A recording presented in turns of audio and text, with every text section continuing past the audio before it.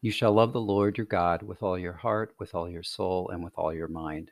This is the greatest and first commandment. The second is like it. You shall love your neighbor as yourself. The whole law and the prophets depend on these two commandments. In today's gospel reading, the Pharisees question Jesus about which commandment in the law is the greatest. A key word here is law, an area which the Pharisees and Sadducees often challenged Jesus. Following the law as it had been passed down through tradition, the Pharisees sought to trip up Jesus by questioning him about the greatest law. His response, the whole law and the prophets depend on love of God and love of neighbor. God, help me understand the greatest commandment, which is nothing but dry bones without spirit, if limited only to human endeavor.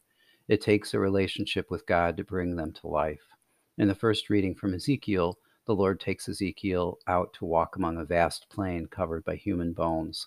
Through cooperation with commands of the Lord, Ezekiel put sinews, flesh, and skin over the bones. But although they were covered in skin, there was no spirit in them. And then the Lord says to Ezekiel, prophesy to the Spirit, prophesy, Son of Man, and say to the Spirit, thus says the Lord God, from the four winds come, O Spirit, and breathe into these slain, that they may come to life. Ezekiel then says, I prophesied as he told me, and the Spirit came into them. They came alive and stood upright, a vast army. Here, every step of the way on the plain of dry bones, the Lord instructs Ezekiel to prophesy to bring his commandments to life.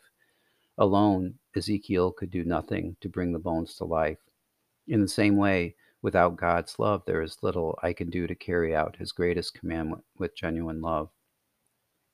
Lord, you led Ezekiel to the plain to hear your word and see in every direction dry bones, beings dead in spirit, that he would bring to life through your saving power.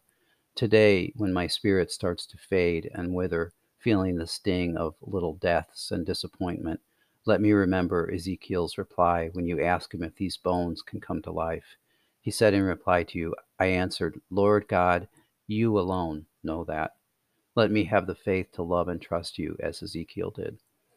Glory be to the Father, and to the Son, and to the Holy Spirit, as it was in the beginning, is now, and ever shall be, world without end. Amen.